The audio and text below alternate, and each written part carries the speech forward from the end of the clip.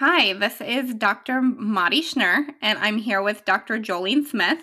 And today's WIPM podcast will be talking about CBD and THC as well as medical marijuana. So I'll let Dr. Smith go ahead and introduce herself and talk a little bit about her practice. Well, thanks, Dr. Schnur. Yeah, again, this is Dr. Jolene Smith, and I want to thank Dr. Schnur and WIPM for inviting me onto this podcast on a very interesting and prevalent topic. I'm actually joining you today from Des Moines, Iowa. I'll give you a little history about some background, and then I'll go through some disclosures, and then we'll get into the meat of the questions. I'm a pain management physician working in private practice in Des Moines and have been here for the past 6 years. I did my medical school at Des Moines University, where I am now an adjunct assistant professor, and then did my internship, anesthesia residency, and pain management fellowship at Mayo Clinic in Rochester. So I've actually been interested in cannabinoids as a possible therapy for pain since my fellowship days. During that time, the Minnesota cannabis laws went into effect and patients could start receiving medical cannabis. And that's really where the interest began. And since then, I've earned a graduate certificate in cannabis medicine and will be pursuing a master's of science degree in medical cannabis science and business at Thomas Jefferson University in Philly. So just a couple disclosures. I'm currently a consultant for Boston Scientific, for Abbott, Medtronic, and Regenxbio. I'm also doing research currently with Medtronic. And then my spouse is an employee of Greenwich Biosciences, which actually is a pharmaceutical company that makes FDA-approved products such as Epidiolex, which is actually CBD or cannabidiol, and the product containing a 1-to-1 ratio of THC to CBD, Sativex.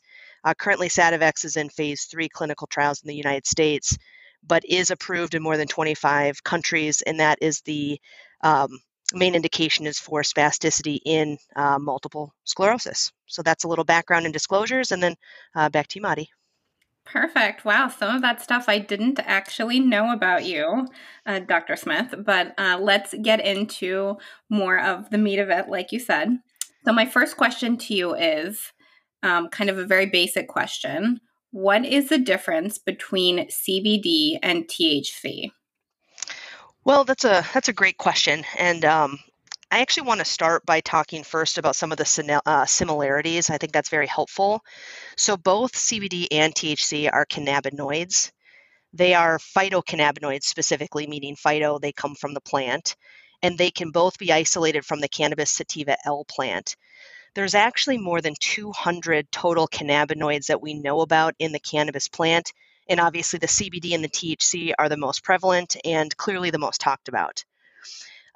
Honestly, there's actually several THCs or tetrahydrocannabinols that can be found in the cannabis plant. What most THC, quote THC, people think about is the delta 9 tetrahydrocannabinol molecule. So that's really what we're talking about when I'm speaking about THC in this context. So THC itself binds with strong affinity to the cannabinoid receptor 1, or the CB1 receptor, and that receptor has high prevalence in the central nervous system. Because of that and the high affinity of THC to that receptor, this is the thought of why cannabis, specifically the THC component, produces the euphoric effects, or the high that comes when utilizing cannabis or THC. So the molecular structure differs from THC to CBD. CBD is the other main phytocannabinoid, also, like I mentioned, produced by the cannabis sativa L plant. But both of these, honestly, can be created in a lab. The biggest one that you might recognize is the synthetic THC Marinol or dronabinol that is identical to the phytocannabinoid THC, but it's developed in the lab, thereby bypassing the Scheduled 1 regulation of cannabis. So we know that there's different structural makeup of CBD and THC, and because of that, CBD binds with low affinity to the CB1 receptor and a higher affinity to the CB2 receptor, which is more peripherally found. So because of that, the CBD does not produce the euphoric effects that THC does. There are many known binding partners of both CBD and THC, including the GPR 55 or the TERP-V1, the ENT1, even the mu receptor. So all of these receptor interactions from both chemicals regulate neuronal excitability in some fashion. Very interesting. So I think a lot of us have seen either through commercials or even emails, a lot of the new over-the-counter CBD products, such as edibles. Do these over-the-counter products have pain-relieving properties or sleep-relieving properties? Can you kind of give some insight about them? Sure. So let me first say that I'm unaware of any randomized controlled trials specifically assessing CBD by itself for the relief of pain.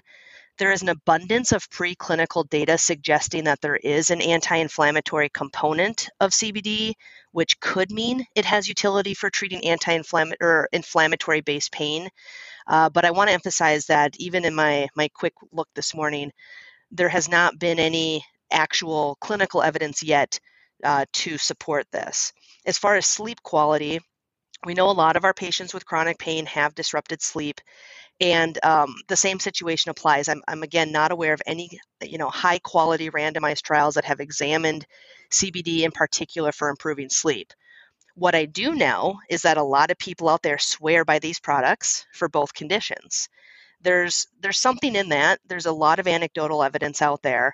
We just don't have the data at this point to make a wide recommendation on the topic. Hmm. So, in addition to some of the edibles that you can purchase over the counter, there seems to be a lot of makeup products, bath products, which I'm assuming they're insinuating that the CBD in them can be obtained through the skin, or have you heard of if that provides any pain relieving or sleep relieving properties? Yeah, that's a really good question. Yeah, these products are everywhere. I mean, you see these ads, you see products on tables at local department stores. I mean, it's widely available. Here's my disclaimer though. So I'm obviously not as familiar with FDA regulations of cosmetics as I am with the FDA approval process for drugs, devices, or biologics. And there is a difference in what the FDA does. So, for example, the FDA approves drugs and biologics, but it only regulates cosmetics. So, I don't believe under our current system that FDA at all is responsible for approving the ingredients beyond color additives before the bath or cosmetic product actually goes to market. The FDA can send warning letters after the fact if a product is misrepresenting itself in terms of labeling. All that being said, my own opinion is that the CBD cosmetic situation is a lot of hype and, quote, the next big thing. But I have no idea how slathering CBD on someone's skin might improve the condition of the skin.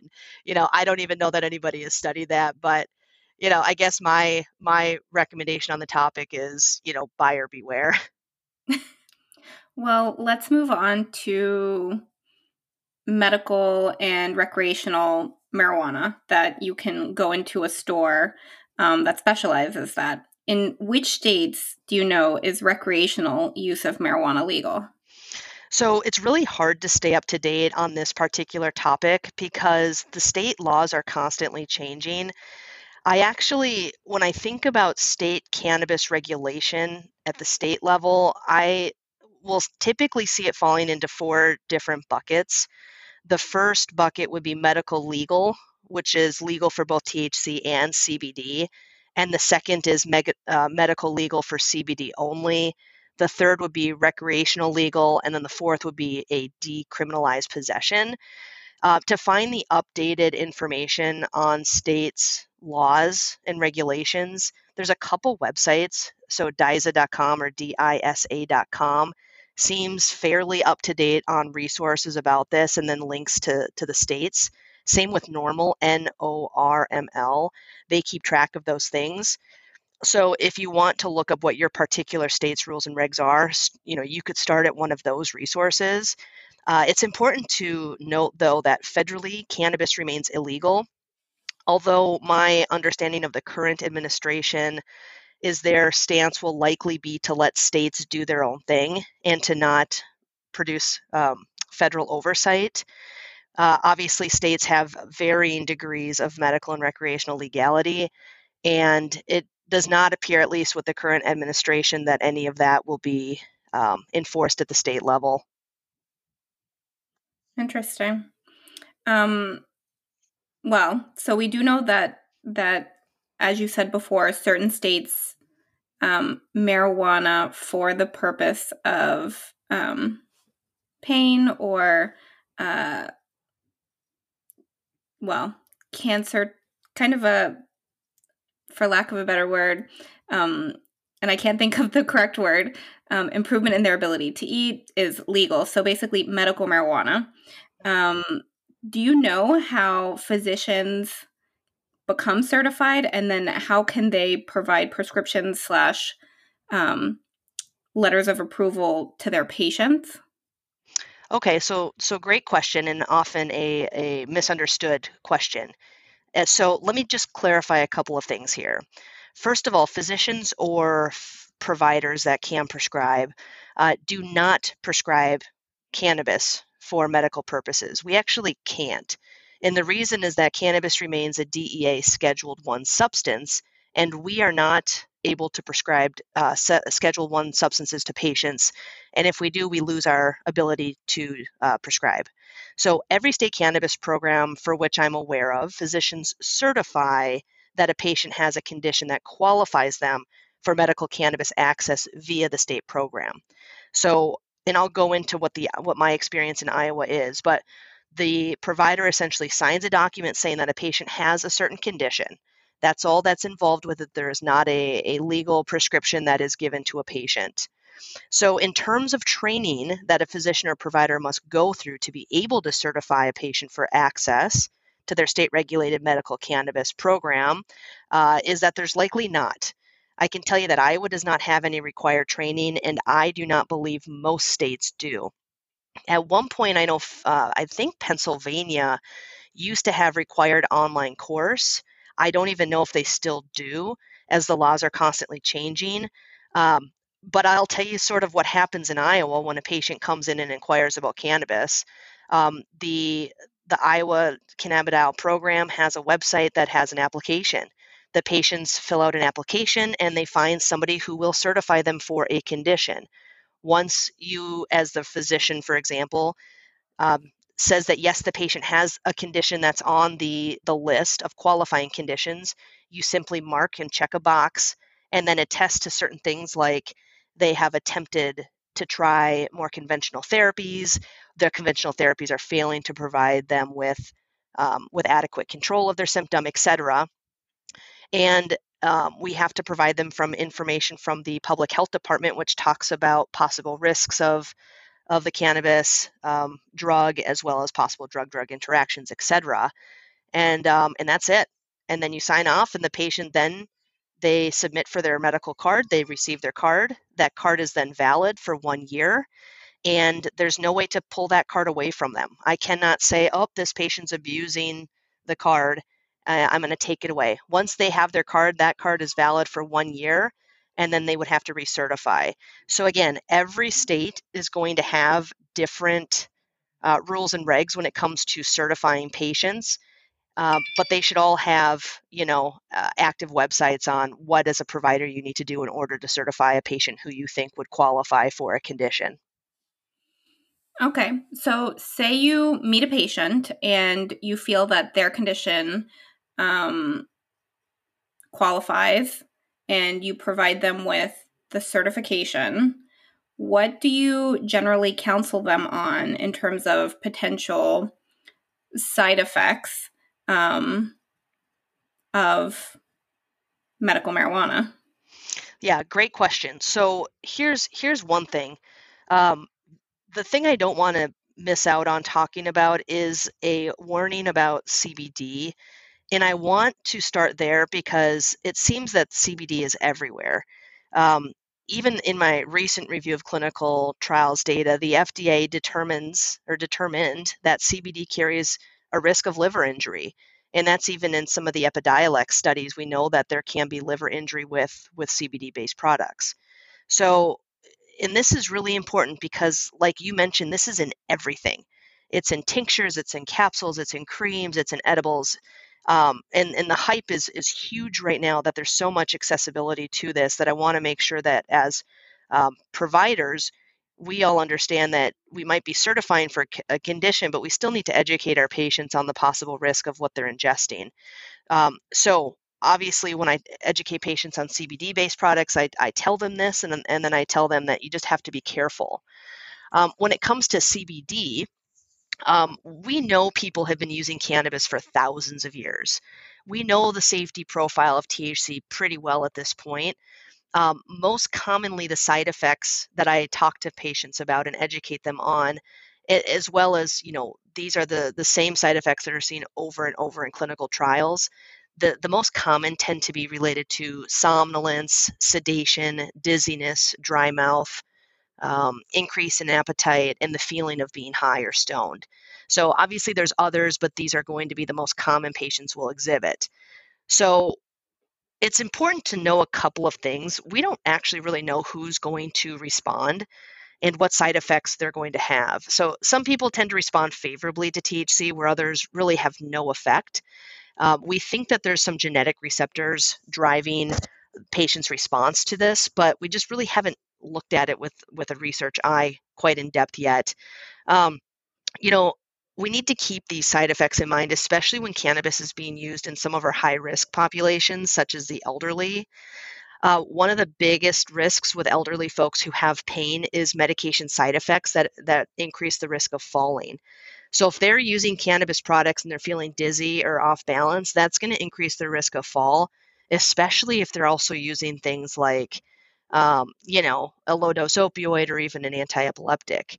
So again, in terms of symptom management, as I said earlier, some people respond, some don't. We really don't have a good way of knowing who will respond and who won't, and who will have what side effect and who won't. And that's really why I educate patients on all potential side effects and then consider them using that product along with their other medications.